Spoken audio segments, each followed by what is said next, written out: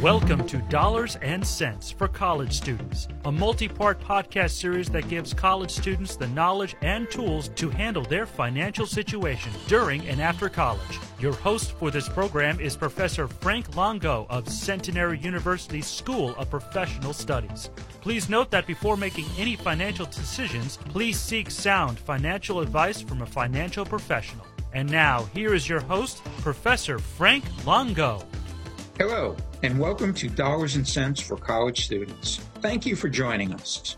Electric vehicles and their manufacturers have received a great deal of attention lately. There are many good reasons for this. Many vehicle makers have announced ambitious timetables for their planned switch to making only electric vehicles. There are a good number, about 40 companies, that are startups and just entering the field. There will likely be a time in the future when it may be impossible or nearly impossible to buy a car with a combustion engine. Substantial spending on battery recharging stations has already been approved by Congress, and subsidies for the purchase of electric vehicles are already in the tax law. There are proposals to increase it. Governments around the world have already begun to support electric vehicles.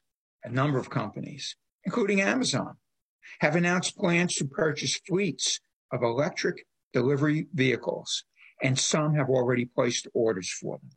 The research firm HIS Market reported that the average age of cars currently on the road in the United States is 12.1 years, and that's up from 11.9 years in 2020, and up from 9.6 years in 2002.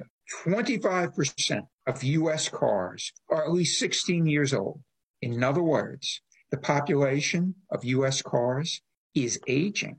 This may be due in part to better made vehicles, the COVID economy, which discouraged travel for a while, along with significantly reduced commuting. They likely all held back auto purchases. The economic uncertainties caused by COVID made many would-be purchasers pause. All of these factors are expected to stimulate future car and truck purchases. At some point, the demand will rise substantially, and this will be good for EV makers and their suppliers. Now, let's consider the risks. There's currently a worldwide computer chip storage shortage that has been detrimental to the manufacture of all vehicles. Semiconductors, also known as chips, have been increasingly used in modern combustion engine vehicles, but they are even more critical to the operation of electric vehicles. They promote efficiency and safety. They are required for the operation of batteries, powertrains, and much more. Electrics require connectivity that enables a manufacturer to send essential software updates to the car's firmware, including the brake system and powertrain, without the user having to do anything. As the options offered become more advanced or sophisticated, the vehicle requires more semiconductors. The typical number of semiconductor parts inside an electric vehicle is increasing rapidly as blind spot detectors and backup cameras come to be standard in all automobiles. The need for chips grows along with the rare and valuable metals that are used to make. We discussed metals and minerals used to make EVs in another show, but we should emphasize that the components required to make EVs have been in short supply, and they could be for a while. We will have to discuss chip makers in another show. The Biden administration recognized the significance of chip shortages and has promoted the manufacture of chips in the United States. U.S. Commerce Secretary Gina Raimondo, in an attempt to build congressional support for a bill to promote making semiconductors in the United States, told the Detroit Economic Club that the average electric vehicle contains about 2,000 chips, which is roughly double that of combustion engine vehicles. She further indicated that as companies like Ford and GM compete to grab a foothold in the electric vehicle market, we know that innovation in American battery market will be stifled if we aren't also inventing and investing in domestic semiconductor innovation at the same time. Raimondo also said that President Biden's plans for half of new vehicles to be electric by 2030 depends on the U.S. investing in semiconductor production. That's necessary for our American economic competitiveness. It's necessary if we're going to meet our climate change goals, and it's necessary to create jobs, she told the Detroit News. Help for chip makers was contained in the CHIPS for America Act. This bill sounds like good news for all chip users, including EV makers. It was passed by the Senate in June as part of a bigger bill. The trouble is, it hasn't been put up for a vote in the House of Representatives, and it remains unpassed at this time. Semiconductors are mainly made in Asia, especially China and Taiwan.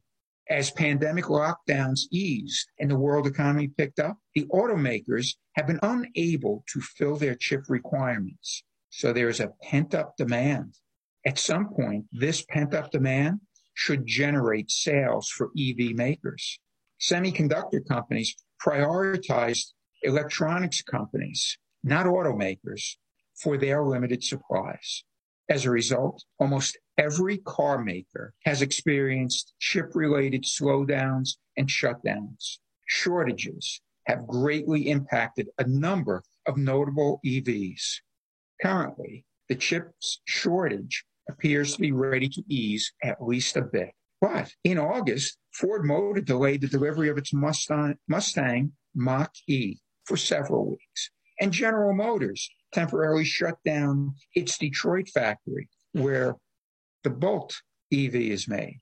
Rivian Automotive, an electric truck maker, cited semiconductors as the reason for a production delay, and its output remains very slow. Clearly, EV makers have been slowed down by a number of major potholes. Alan Baum, an automotive forecaster who studies electric vehicles, says that Tesla, the electric automaker, has faced fewer chip-related production problems since its design requires less chips. This is something that we should pay attention to. Centralized computing in a single location in the car, rather than computing spread throughout the various vehicle systems, is the reason. Tesla's competitors have reacted to chip shortages by incorporating themselves into the supply chain. Another thing to pay attention to as we try to identify individual companies for investing. Ford has an agreement with manufacturer Global Foundries to make chips, and GM said it would work with Qualcomm and NXP Semiconductors in a similar arrangement. All of these are things for us to pay attention to. Shortages have been an issue for every car maker, including some non-U.S. makers who have cut their production too, and this includes Honda, Toyota, and Volkswagen. Chinese electric vehicle manufacturer NIO also paused production in March 2021. We should emphasize, China leads the worldwide production of EVs as it sold 3.2 million such vehicles last year. EV sales in the U.S.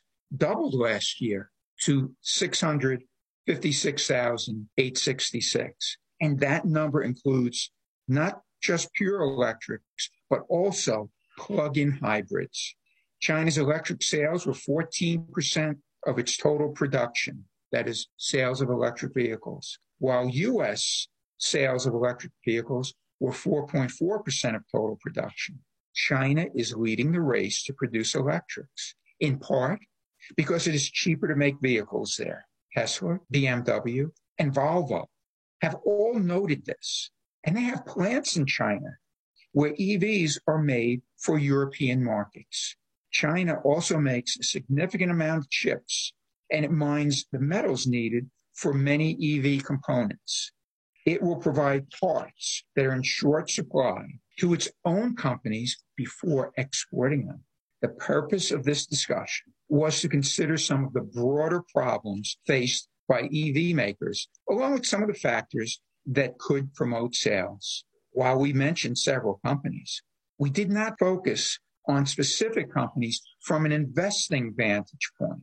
We focused on the industry so we could answer the question that many people have asked me: are the rewards of investing in EV makers worth the risk? We can answer that question with a resounding yes. They should be worth it. The industry has a great deal of potential. There's a transformation that will take place, and it is a major one. It will be worth our effort to consider individual companies. So how should we do this?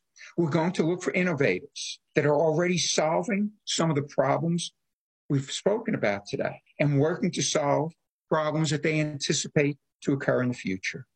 We will look for good strategic plans, such as working with suppliers. And these strategic plans should be managed by effective managers. So we're looking for good management. We will consider established companies as well as startups. Of course, we will also examine the metrics. Our goal is to identify companies that offer reasonable prospects for success while pointing out the specific risks. There are clearly risks.